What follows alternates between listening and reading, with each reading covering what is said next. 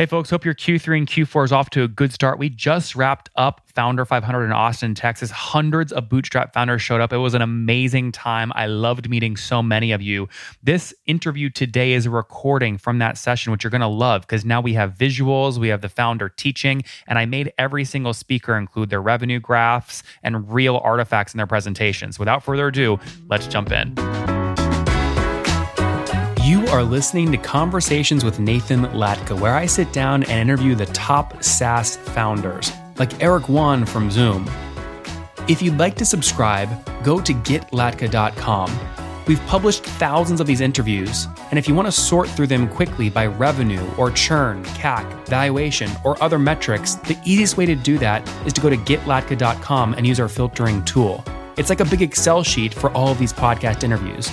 Check it out right now at getlatka.com. Please help me in giving Matt Prados from ReviewWave a warm round of applause.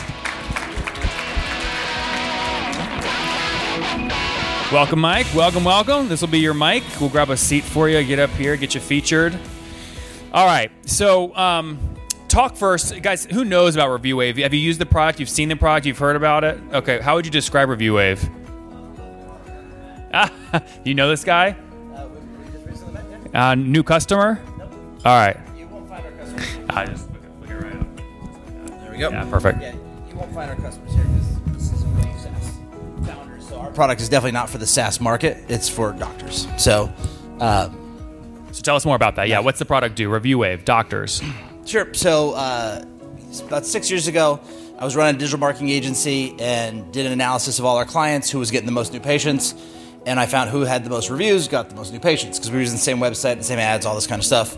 And so it literally started as a little side hustle. Let's just show them how to get reviews. Coaching didn't work. Everything, we went into technology. It was manual. That kind of worked. But then we automated it by connecting to the electronic health records that they already use, which you've heard that strategy over the last couple of days, integrating into their stack. It was magic. We just automatically started asking the reviews came in, they got more new patients, and that was the kind of the aha moment. We're onto something. We've certainly grown way beyond just asking for reviews. We're in a complete patient engagement engine, online scheduling, appointment reminders, automated campaigns. It's a beast now. Vertical integration is beautiful. Now, everyone wants to, I don't know about you guys, but some people my age, us millennials, they wake up in their bed and the first thing they look at is Snapchat on their phone or Instagram. Me, it's the Stripe dashboard. It's always the Stripe dashboard. It's, did I sell while I was sleeping? And then I have a good day if you sell. Everyone wants to wake up and see this on their Stripe dashboard. So what are we looking at right here? What does 25.53 in gross volume look like? Yeah, so as you can see, it's not the hockey stick yet. We're still in the small, upward tick, but it's doing the hard things over and over again, consistently growing. We've doubled year over year every year for the first 5 years, and that's what it looks like. And it got us to these different graphs. I'm not a big graph guy. I'm actually in PowerPoint jail right now. Nathan had to walk me through because I don't do decks. And, I'm like, Matt, you have such a fucking good story, but this deck is just not going to work. Just let me do the deck and let me just interview you. And he was game. You're letting us do it, so that's good. So, I'm an operator. I don't go around. I don't speak on stages. Literally Nathan asked me to speak, and I was like, no, I'm actually not going to come. I just archived that email. I was like, I got too much shit going on. I went home that night, and then I felt guilty because I've been exactly where you guys are in these seats and needing to hear one or two nuggets that will allow you to go home and do something that'll change your business. So I guilted myself into coming, had no time to be here. Literally he was trying to get me to do this deck while I was on my 25-year wedding anniversary in Laguna Beach, and I was like, it's really just not happening. I look so bad now. Okay, so let's tap into that guilt, right? What are those things where you're like, man, I really got to tell these founders these couple of things about our early days? Yeah, so there's so many lessons that you learn from different stages, right? In the beginning, when you're just trying to, make any kind of money from, like 0 to 100 clients, you have to just be on top of everything, right? That we've come to learn was wartime. Like that was the wartime CEO in me, where it's like, you're screaming to get stuff done. Like you're breaking everything. Like systems don't matter at that point. Just getting a result matters. And then, you evolve into, having more people and then you have to have systems and training systems. I think one of the biggest realizations, in the last year that I've had is whoever starts with you is typically not going to finish with you. And that's something that most people don't talk about and they don't tell you. So you're not emotionally prepared for that when it happens. So if you have people that you're really close with that have started this company, that have been with you for a while, life changes and sometimes they leave. And so wait, Matt, let's dive deep there for a second. So all of you guys, think about your original cap tables from however many years ago, the original founders. Just raise your hand if you had some sort of, it's not dramatic. I won't call on you to like throw your old co-founder under the bus because they won't let you buy back their equity. But just raise your hand if you had some old co-founder, someone that had equity where there was some kind of friction. Raise your hand high. This is like, this is the Oprah moment of SaaS, right? We're all together. All right, so what was your story? It's not even just the cap table, right? It's also employees, had a gentleman who was with us from very, very early on, and he was with us for over 3 years, and had a life change where got a girlfriend. She was a ways away. He wanted to work remote. We said absolutely not. We are not remote first. We're remote never. I hate that business model. But so then he got mad at us and put in his notice like, hey, I'm going to leave. And we said, cool. You can stay as long as you continue producing. And he just stopped doing good work, right? He started slacking on how he handled clients and caused some upsets. Matt, what's context here? How big was the team size when this particular thing happened? He started with us when we had like 7 people. And he got let go this year and we're over 70 people now. 7. And was he leading some VP of revenue, some critical? He was high up in our support team. He was great. He did great work for while he was here.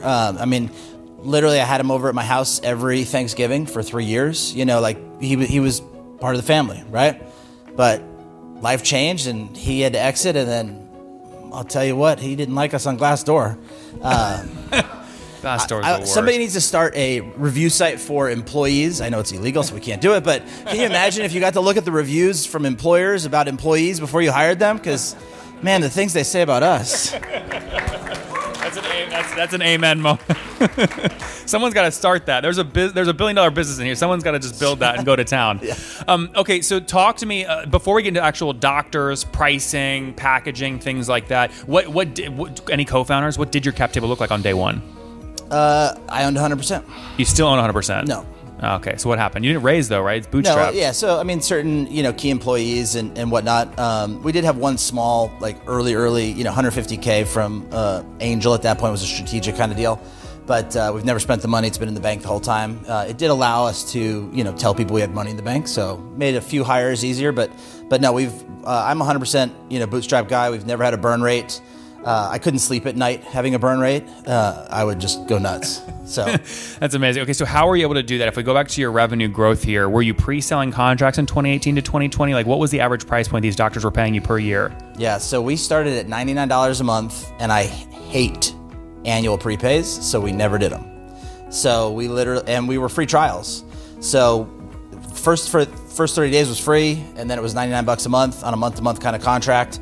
And we've, over the 6 years, moved that from a $99 starting point to $299, $399, $499, and with another 300 available add-ons. So we definitely pushed the go up market scenario there. I was gonna say, so on this screen right now, everyone's seeing you're spending $1,800 to get these doctors as customers, but the average initial ACV is about what today? So, you've got 35,000 is what our guys calculated, but in reality, at our growth rate, half of our customers came on in the last 18 months. So you can't really get an LTV when they've only been with you for 1 to 18 months. But at the end of the day, is our CAC on there? No, it's not. Yeah, churn is though. 0.76. So less than 1% logo churn month over month. So they're not going anywhere. They stay with us. What do you guys care about more when you guys run your monthly financials? Do you care more about a really healthy LTV to CAC ratio or a very fast payback period? If you care more about payback period, raise your hand. A quick payback period, instant CAC payback, raise your hand. Okay, and then hands down. So is everyone else on the other side? Yeah, the tricky thing I see is you see folks that do what probably your CFO did for this deck, which is take your monthly churn, do 1 divided by monthly churn to get a number of months of LTV, and then multiply by your ARPU, which is how you get 35,000 LTV. Yep. The problem is if it takes you 24 months to get the money back, you have to raise capital to do that. How do you cover the burn? So how do you get your money back so fast? Yeah, so we are 18% profit rates right now. So we've got plenty of money to scale. Certainly, as we find new channels and do different things, and if we start to lose that, profit margin, then we would have to raise, but we have not to date had to raise. So just to be clear, you just broke recently $1 million in monthly revenue and MRR, and so you're taking about 180 grand a month to the bottom line. And so as a founder that's generating cash flow, how do you personally think about that in terms of like wealth management? Do you put it back in the business? Do you diversify into real estate, crypto, God forbid, or anything else? I gambled a little bit in crypto. That didn't go well. but real estate, different funds that have preferred returns and things like that. So try to be on the safe side on that. But I look at my business as what will create my total wealth, and then any of the investments is more of just like keep it safe, keep it protected over there. But take some off the table. I still invest in the business, so I could take a lot more if I tried. So what you guys are looking at now is actually the slide deck that Matt said he sort of put together. And I didn't dig deeper in asking Matt via email, well, what's the slide deck for? But it looks like you're trying to do something now because you've put your slides together in a beautiful story. So what's happening now? Are you looking to raise? So we're toying with the idea. So depending on where you guys are at, you probably get hit with all of the emails. Hey, would it be helpful if we met? Even if you're not looking to raise, the typical. There's one guy who trains all these guys how to send an email because it's the same template. But it's like right when you hit 200K a month, there's some API they have into Stripe that just tells them start sending those emails to that guy, right? But no, so I actually started taking those calls just to see what's what, right? I didn't go to school for any financial stuff. I walked out of college after 6 weeks. I'm a sales and marketing guy. I've never been in the VC world. I've never played there. So once we started to get success, I was like, well, what are these guys about? What are they going to talk about? What are they going to look at? And so I actually used them 3 times in the last 3.5 years to dissect our business and tell me what's wrong with it, right? They're all going to be, like, oh, your business is so great, right up until the point where you're like, give me money. And then they want to tell you everything that's wrong with your business. And so you want to get to a term sheet. You don't want to just have the nice talks because that's where they're like buttering you up, right? That's the pre-Tinder date or whatever, not the like, let's go home part of Tinder. They're drastically changed. So get to the point where they drastically change because all of us as founders have inflated ideas of what our businesses are worth thanks to Qualtrics selling for like 22 times revenue and whatnot, right? So everybody's like, oh, this is guaranteed 10%. Well, not in today's market. Like the economy right now, everybody's puckering up. It's like 7 times revenue is where they want to kind of max out at, right? So you got to know, and you got to know what they're not going to like about you and start to understand. If you only dated once and got married, did you marry the right person? I don't know. Like you get out there and meet some people, right? So that was kind of my theory on taking these calls. And I didn't design this deck. I paid somebody to do it. It looks great. Yeah, so this is an important part of any deck, whether you're raising debt or equity, is the slide that you're looking at right here, which is positions you guys beautifully because of how capital efficient you've been. So, have you put this into practice? Have you been on calls and presented this yet? And what's the response been like? Yeah, so we sent this out at the beginning of summer, which take the note, don't ever try to raise during summer. Everybody's on vacation. Nobody wants to make meetings and stuff. So it's very hard to get VC firms to do anything during that time. But we sent it out to everybody who had basically reached out ever to us to just get some feedback, see what the deal was. That was, probably 40 different firms. From that, we ended up in 30 different conversations. And from that, we got down to like 3 basic term sheets. And then we actually signed one and started letting them do diligence to see, what would happen. And I ended up kind of like not liking them, kind of pulling back a bit. Well, not them or the terms? Them. So personally, them. Yeah. Yeah. At the end of the day, there's lots of money out there, but it's like who's giving you the money and what else are they giving you besides money? And funny enough, they gave me some references of people they did deals with. And so I called them, and one of them was like, dude, just so you know, they're only money. I was like, wow, this is their reference? That wasn't very good for them, but so, if I'm going to, bring somebody on and they're going to get to take this ride from 10 to 50 million with us over the next couple of years, I want somebody who's going to contribute more than just the money because I don't need the money right now. And you also have great leverage to talk about what you're asking for here. Now, maybe you're not asking for it. It sounds like you withdrew, but what were you asking for? Yeah, so I mean, we were looking at pretty much $150 million valuation, 20% deal, 50% for secondary, which is where you take it off the table, and then 50% to leave on the books. So we were going to take that $15 million. We've got a short list of some companies that we want to acquire to go into other verticals, and as a go-to-market strategy in other verticals. Does anyone have any questions on that? Just the structure of the ask. I mean, I don't mind when founders go raise equity if there's a massive secondary component, because then you're getting rich, right? That's fantastic. You don't have to wait for an IPO to build wealth. So does anyone have questions on the ask and how he structured the deal? Just yell it out. Chris, yeah, go ahead. At what point does it make sense to look at taking money off the table? It's a great question. So repeat it real quick. So at what point does it make sense to take money off the table? At the end of the day, it's a personal question. How much are you giving up? How much are you getting now? There's some de-risking factors. But at the end of the day, if I wait 2 years, instead of this valuation, if we get to 5x from where we are, what did I lose by taking it now? I'm not going to make that up in an investment, right? So it's a hard personal choice. You've heard a lot of different things over the last 2 days about how people did things, and there's no one answer that's right for anybody, right? Somebody was like, bootstrapping is trying to break even at the end of every year, and I don't believe in that. Give me my money. I want some money now. So I take chips off the table every single month, right? I take distributions while growing the business at a very rapid pace, et cetera. But so it's all personal choice. And when we talk about distributions, again, you said earlier 18%, right? Mm-hmm. So you're effectively taking distributions for anything you don't want to leave in the business at the end of the month. Yep. Yeah. So, and then, I'll add on to this on the secondary stuff. A lot of VCs, like if this would be your first round, right? Yep.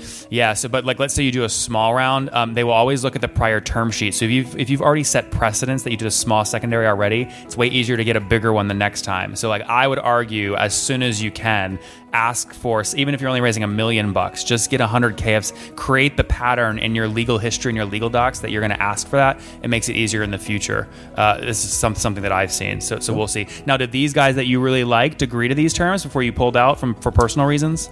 We didn't quite get the full 150 ask, but the rest of the terms, yes. Okay. Andre, did you have a question? Same question.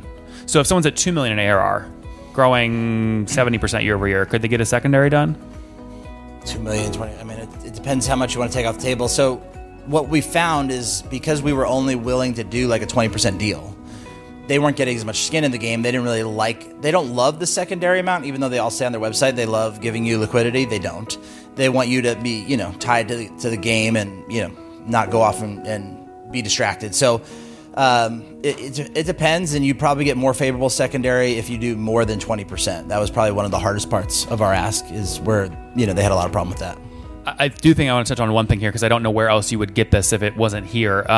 Did you get into tax consequences of the secondary and how to process it? And if so, how did you think about doing that if you did close it? So let me give you two options. Pay a lot of fucking taxes. Yeah. Well, would you? Well, so two big options, right? Did you decide to go the route of having that $15 million go into the company first, and the company repurchasing your shares, or was it the investor buying your shares directly, and then which you have common, and then they auto convert the common to the preferred in this round? Yeah, the latter. The latter. Yeah. That's what most do, but it's a little harder to negotiate. Why did you decide on the latter versus the company buyback route? I actually didn't even look at the company buyback route. Okay. I just, again, I don't play in the venture world, so I look at things. What's the simplest thing? I have shares. You're going to buy them. I'm going to take the money, and that was just kind of the thing. Nobody brought it up. So is there some tax advantage to that strategy? How many people are in the U.S. headquarters? Yeah. So now the name's going to totally escape me. What's the program where it's $10 million? It's sheltered. There you go. If you do a secondary, so what QSBS is, if you hold your shares, your C Corp, your shares more than 5 years, and then you sell for $10 million, effectively you can shelter that $10 million as the founder. However, if you do a secondary above a certain amount and take money off the table, it can kill your QSBS eligibility. So you want to make sure if you do a secondary before 5 years, you don't screw up your QSBS eligibility, because when you do sell for whatever you end up selling for one day, $1 billion, if you have kids and set up trust, you can actually use the QSBS 10 million, not just one time for your own, but trust for your kid, your wife, and I've seen people do this with $60, $70 million. So you don't want to lose that tax shelter. Yeah, so I tried to start looking at like how do I do all this tax planning stuff, and what I found is it consumed more of my head and time where I couldn't run the business the way I wanted, and finally I was just like, screw it, I'll just pay the taxes because I'm going to grow the business so much bigger, faster, that it's just not worth screwing around. That's probably the right approach. I just don't like writing a $5 million check to the government, you know? Cool. Let's talk about one last thing, because I think this is pretty freaking cool. Your co-founder is your wife, and it's working. You've been together for 25 years. 25 What's years. working? The appropriate stuff you can talk about. Business, marriage, whatever, there's going to be ups, there's going to be downs, and you got to be able to, take the good with the bad. You got to keep pushing through, admire when things don't go your way and figure out how to make them go your way. That's the ultimate question is, does Kirsten own 51% or do you own 51%? Technically, it's in my name, but in California and marriage, all that, like everything's equal. 50-50. Very, very cool. Okay, so it's cool. Now, in terms of the background here too, were you both doctors first, software second, or were one of you software first? Neither of us are doctors. Okay. I walked out of college after 6 weeks, never went back. She never even went to college. We have no degrees. We have no, reason to be in the position we are in, and we just did it because I don't give a fuck about the rules. I love that. All right, let's wrap up here with two things. One, what you're reading, and then where you're giving back, because this was important to you in our email exchange. So let's talk about books first. Yeah, so, I've spent probably $250,000 in the last 10 years on my education. So I didn't go to college, but, I've joined, masterminds, everything from Dan Kennedy to Frank Kern to Dan Martell, all great experiences. But it's amazing at what you can get out of books. So, every single founder should be reading, a book to 4 books every single month, right? What You Do Is Who You Are was absolutely amazing. If you haven't read that, Never Lose a Customer Again. We actually give that book to every single one of our customers because what we do is based on never lose a customer and having a good patient experience, those kind of things. Every single one of our customer support people read that book as the second book that they read. The first book they read is How to Win Friends and Influence People. That's the ultimate book that any team should be, reading and helps build a culture that, can like each other over a long period of time. Important. Anyone else you want to shine light on, or these are the ones? These are the main top ones. Everything on here is amazing. There's so much here, and so much not even here. I was in Dan Kennedy's mastermind, and he said to me, he's like, look, you can buy everything I've ever written for $219. Anything you spend above that is just to be closer to me. And I've literally paid, $20,000 to go to his house for the day, to be close to him and have those conversations and stuff. But it isn't, there's so much in those books, and I wouldn't be where I am today without them. Andre, fire one question and we'll wrap up with donations here. Quick question. Great topic. Love it. Took 10 pages of notes. But when you recommend a book for your employees, yeah, Monday they read it, or do you just recommend that here's a book? So we actually pay them 15 minutes a day to read and encourage them to read more. And if they read it, I do 20% learning time, and I have no clue.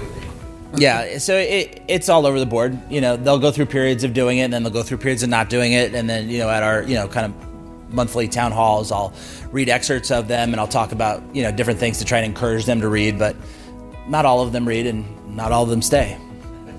Nice. I wonder if there's a correlation between them. All right, Matt, take us home here. Some of these organizations are very close to your heart. Tell us why. Yeah, so donations, tips, all these things, I feel like it's important as you get to any kind of successful level to keep the economy going and help people who, maybe can't help themselves.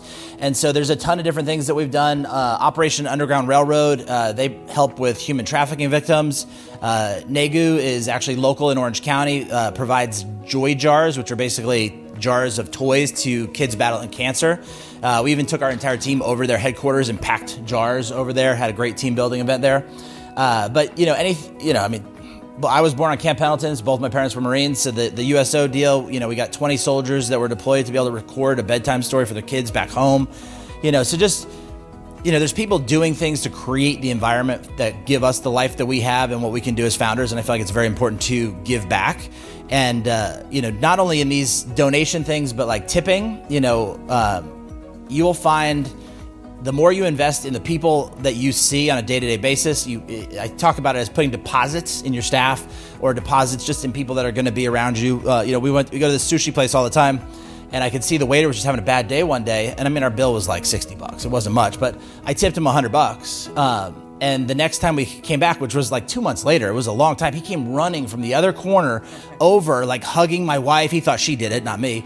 But like, he was so excited to see us back. And now literally every time we go there, he's like whipping the staff like, hey, make sure they sit right away. Hey, where's their food? Why isn't it on time? Like, it'll change the way that people interact with you. So invest in as many people in your life as you can, and they'll invest back. Guys, on that note, talk about a well-rounded founder. Guys, give it up for Matt Prados at ReviewWave.